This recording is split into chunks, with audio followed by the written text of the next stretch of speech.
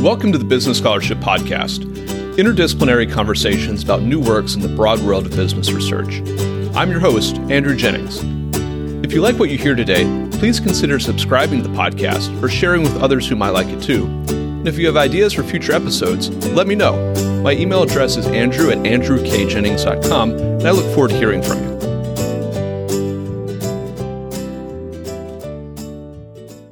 Our guests today are Sunil Bedi, Assistant Professor of Business Law and Ethics at Indiana University's Kelley School of Business, and William Marra, Investment Manager at Validity Finance, a litigation funding firm.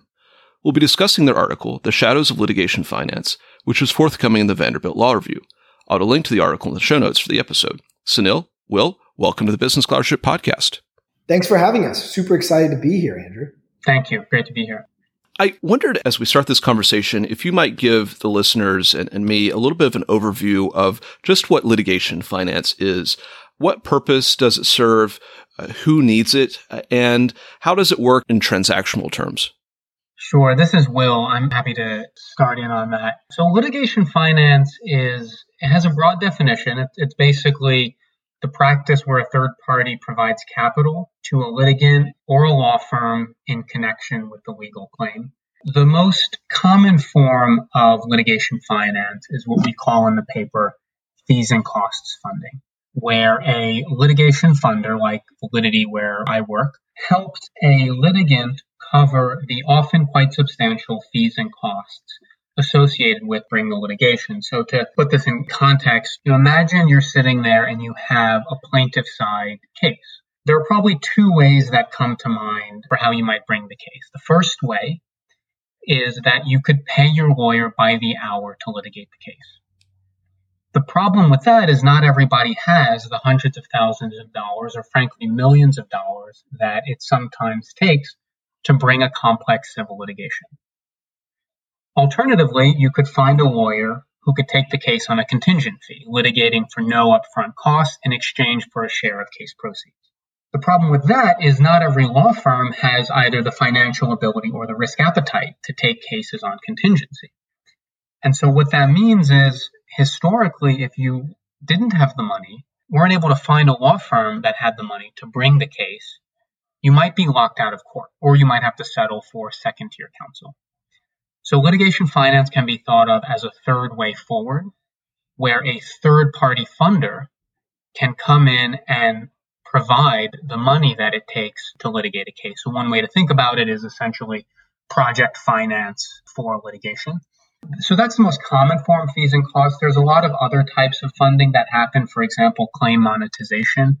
Someone who has a claim could secure working capital or operating capital that is secured by that litigation claim, any proceeds that might eventually come out of that litigation. So let's say you're a company and there's an economic downturn, you might be forced to let some of your employees go. If you have this valuable litigation claim where you think you're owed money, but you don't quite have it today, you can secure financing backed by that case. With that in mind, is litigation funding something new under the sun? And if so, how has it been regulated and how does it maybe square with attorney ethical rules around, say, for example, fee sharing with non-attorneys? Yeah, so that's a great question. And it's one of the assumptions, I think, that we address and try to dig in on in the paper is this question of whether litigation finance is truly new or novel. That assumption, I think, is driving a lot of efforts to regulate the industry. The argument being, here's this new intrusion into our legal system, a third party paying legal fees. And in one sense, it's undoubtedly true that it is new. Commercial litigation finance firms, which typically finance business-to-business disputes, that's Validity, where I work, that's what we do. Those are relatively new, date primarily to about 2006 onward. But what we argue in the paper is that what is not new, and what is in fact a long-standing and frankly welcome feature of our legal system, is the practice of a third party or non-party to litigation paying the legal fees of a litigant. The most stark example, I think the most obvious example of that is the contingency fee itself. The contingency fee involves a non-party or third party to the litigation, the lawyer, financing the case with the expectation and hope of a profit if the case succeeds. And there's a lot of other forms of third-party financing that we talk about in the paper as well. Another form that I think is pretty interesting is pro bono litigation. Groups like the ACLU, the NAACP, the Beckett Fund, what they do is they finance litigation on behalf of third parties other than themselves frequently. Now, they're not necessarily doing it for a financial dividend, but they're doing it for a precedent dividend, you could say, right? They have some objective to shape the law, to move the law. Pro bono litigation, obviously, is something that we welcome in our legal system. There's other forms of third-party financing as well. For example, employers will frequently pay an employee's legal fees, or a parent can pay their adult child's divorce fees. And so when you view litigation finance through this lens, I think it challenges the assumption that funding is new. And it has, I think, important implications for the regulatory debate, because we already have lots of pretty light, to be honest, regulation of these other forms of third-party financing. And so I think the challenge or the burden for those who would present new regulation potentially for commercial litigation finance, for the quote modern litigation finance, is what exactly is new here that demands regulation different than the regulations that do or do not apply to the existing forms of third-party funding. I wonder if we could situate litigation finance in the literature. What is the existing literature, broadly speaking, about litigation finance, and maybe the legal academic literature or other fields? And I particularly would like to hear maybe a little bit about how litigation finance and how the literature on litigation finance addresses the potential for this funding mechanism to shape post-claim behavior on the part of the various players in a legal dispute. This is Sunil. I'll take a crack at this. So what we found after kind of diving into the existing literature is that, first, not much has really been said. As Will said, this is somewhat of a new form of financing, some of a new form of a financial instrument. And so you're not actually seeing a lot of scholarly legal work or finance journals or management journals or other sort of business journals really tackling this. What has been tackled, at least to some degree, is this post-claim behavior. And what we mean by that, Andrew, in the paper is simply that litigation finance comes into play when someone wants to bring a case, when someone wants to bring a claim, someone breaches a contract, someone takes your patent or what have you.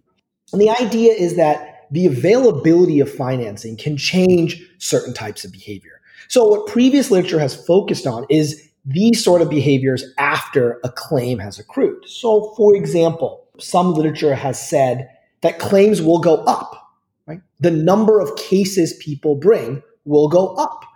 And that some makes kind of sense. It kind of makes logical sense. As you make it easier, cheaper to bring a lawsuit, you might see more lawsuits. So some work has focused on that. Other work has focused on how judges and juries make decisions with respect to cases that implicate litigation finance. So you might think that if a financier, like Will and his company decides to take on a case or decides to finance a case, that's probably a good case. And that might send a signal to a judge or a jury that, hey, this case has a lot of merit to it. So there's been work on that. There's also been work on settlement agreements. So how does litigation finance affect when to settle? Given that there's a larger availability of capital, you might think that the decision to settle gets pushed back, right? Litigants, particularly plaintiffs, are less likely to settle because they're not footing the bill. And so certainly there's been a lot of work, or at least some work, we think, thinking about that. In addition to, and this is kind of what Will hinted at, there's also been a lot of work thinking about ethics. What happens when you actually get, finance people involved in the legal process? When you think of pro bonos, the ACLU, the NAACP, or you think of contingency law firms, those are still lawyers, right? They're still lawyers who abide by, they're barred, they abide by a certain set of code or ethics. When you have, business professionals kind of getting involved, does that change the nature of litigation? Does it change the nature of how a litigation is actually conducted? And so that's what I think, and Will can add if he likes, but that's what I think the most of the existing literature has focused on. Yeah, I think that's exactly right. The ethical piece is interesting. Sunil touched on a number of interesting issues related to attorney independence. Another piece that frequently comes up is disclosure. Are communications with funders, between litigants and funders, or lawyers and funders, are those subject to disclosure? Ought they be subject to disclosure? Do funding agreements between lawyers and funders run afoul of certain ethical prohibitions against fee sharing, for example, Rule 5.4 of the Rules of Legal Ethics? And so you have a number of cases that have explored that, as you might expect, given the prevalence of litigation finance. For the most part, funding can and is done perfectly consistent with those rules, but there's a lot of thought about kind of what's the best way to manage the relationship between funder, litigant, and law firm. So that's the existing literature. And as you note, it has really focused on the post-claim side of the temporal timeline. I wondered if you could maybe introduce the novel contribution of your paper, which is a unified framework that you provide for understanding and thinking about litigation finance, which really exciting for me is that you extend the analysis to litigation finance's effects on pre-claim behavior. So would love to hear a little bit about this unified framework and maybe what it has to say about how this funding mechanism shapes behavior before a claim even arises. Definitely. This is Sunil again. When we say unified, basically what we're trying to do is do exactly what you said, Andrew. We're trying to unify the existing literature on post-claim behavior with, a sort of new way of thinking about the effect of litigation finance on pre-claim behavior. So what do we mean by pre-claim behavior? Well, we mean that before something arises, before a contractual dispute, before a patent dispute, before some kind of dispute arises, the availability of litigation finance, just the concept that it is available, will change how people behave in the negotiation phase, in the contracting phase, and how they actually carry out their contracts. So the one way to think about this is to think about litigation finance like a default rule. Just like a law. If we were to change the law, any sort of law, that we would change a law that says, you can't open your shop only on Sundays. You can't open on Sundays, right? We used to have these sort of laws. Well, that's going to change how people maybe structure their other hours. It's going to change how people structure the building, maybe, how they hire their employees. So we have to recognize that changing rules or setting rules changes effects pre-temporally with respect to that rule.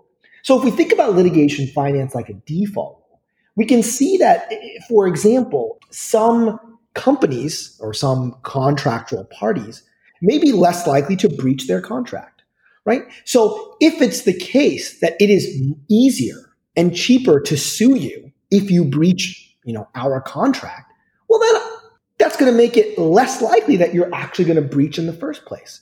We might actually see more parties honoring their contracts. We also might see more parties entering into contracts, knowing that I will be able to get funding and therefore sue you or be able to vindicate my right if you are to breach a contract, decreases the risk of entering into the contract. It decreases the probability of asymmetric information, which may increase the likelihood of contracting. And so what we do in the paper is kind of try to lay out, at least theoretically, different behavioral implications that just the knowledge of litigation finance would create. And Will, please feel free to add as well.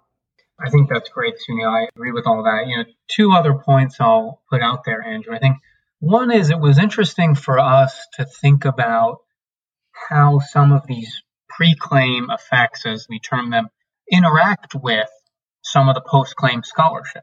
So here's one example.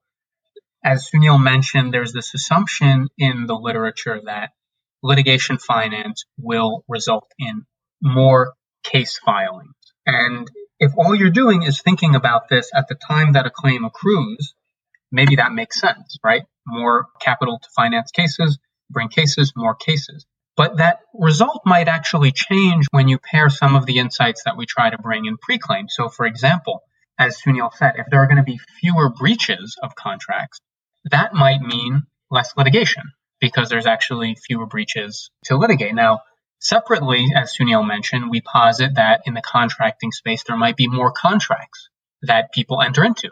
And so if there's just more commercial activity happening, you might end up having more litigation at the end of the day.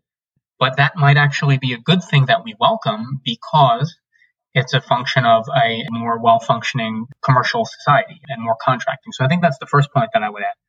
And then the second point that I would add is that part of what's motivating all of this, and I think one kind of key takeaway for both academics and regulators as well as practitioners is if all you're doing is looking at the post-claim effects, there's a pretty darn good chance that you're going to reach suboptimal regulatory conclusion or results about litigation finance because you're not considering the totality of the welfare effects. And so I think much of our paper is geared towards those audiences and saying before we step in and regulate or while we do or whatever it is we end up doing with litigation finance, let's just make sure that we're fully cognizant of both sides of the coin, the way that this affects behavior, not only post-claim, but also pre-claim. Could you maybe discuss some of the regulatory and policy implications that you see for litigation finance and maybe what some of the different players in commercial litigation maybe care about within those regulatory or policy issues? With that maybe in mind, how should we be thinking about litigation finance and how to regulate or deal with maybe those policy implications? Sure. I'll take a stab at this. And this is Sunil again. In our paper, we really focus on this contractual relationship, right? We focus on two private parties, you can think of as two businesses, entering into some contractual agreement. At the latter half of the paper, we recognize that litigation finance might be much more broadly applied, right? So it could be the case that litigation finance is utilized in class actions against products liability, maybe class actions against false advertising, maybe in things like patent litigation and maybe some sort of torts. So I think when we're thinking about who should be thinking about litigation finance, often we think of, well, it's just businesses. That's not necessarily the case. I think consumers can be thinking about it. I think regulatory agencies themselves should be thinking about it. One thing we propose is what happens if people want to bring claims against the government? Right? We know the ACLU does this. We know that the NAACP does this, particularly with constitutional issues. But certainly there are other civil actions against the government that bring damages. Should the government be thinking about litigation finance being used against it? And so I think there's a lot of parties that need to be thinking about litigation finance. And, Will can speak a little bit to the regulatory aspect of it. But I think if we really broadly understand how litigation finance can be used, we're going to start quickly getting into problems with how it interacts with kind of the existing legal system. And I think when we get into those problems, that's when we kind of need our unified framework in order to really kind of resolve some of these disputes. I will, and you can maybe speak to some of those disputes potentially. Yeah, and so here's, for example, two topics that are the subject of debates either in state houses or in court decisions to potentially regulate litigation finance: disclosure and champerty and maintenance. So disclosure, there are pushes in some state houses and in Congress to require mandatory disclosure of litigation finance agreements in certain circumstances. And during discovery, defendants sometimes seek discovery of any communications with the funder. So should funding agreements and communications be disclosed? Another topic is champerty and maintenance. These are the old doctrines that we read Blackstone to learn about. It prevents a third party from officiously intermeddling in a lawsuit and financing a lawsuit. Do litigation finance agreements violate these prohibitions against champerty and maintenance to the extent they still exist in some states? A lot of states have gotten rid of them. And so I think as regulators and judges think about these two topics, I think there's a couple of, ideas at least that we try to bring forward in our paper. The first is, to the extent we are going to use these to suppress litigation finance, we need to have this understanding of the welfare effects that we talk about, right? The full scope, both pre and post, to know if this is something that should be suppressed or encouraged.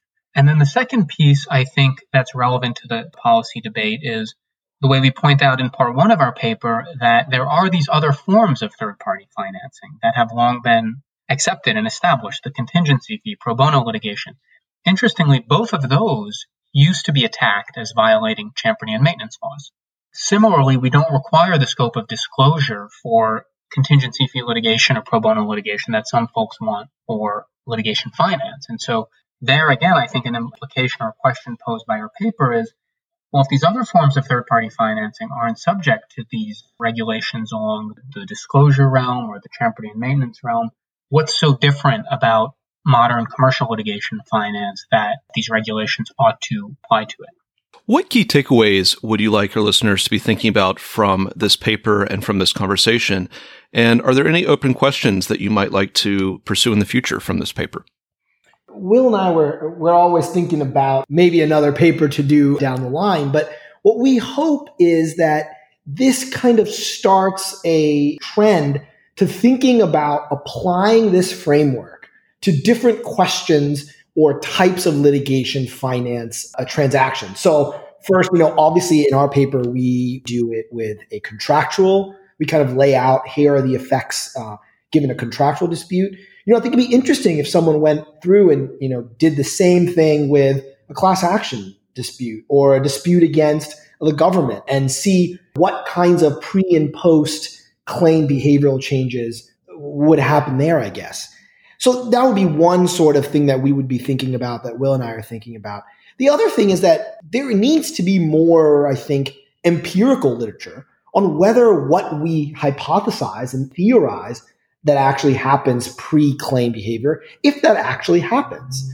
Do companies and some of these contractual parties feel like they don't want to breach contracts? Is it actually increasing the incidence of contracting? I think, some really good empirical work thinking about how one does that, how one creates an empirical data set that would allow, some of those insights is super important.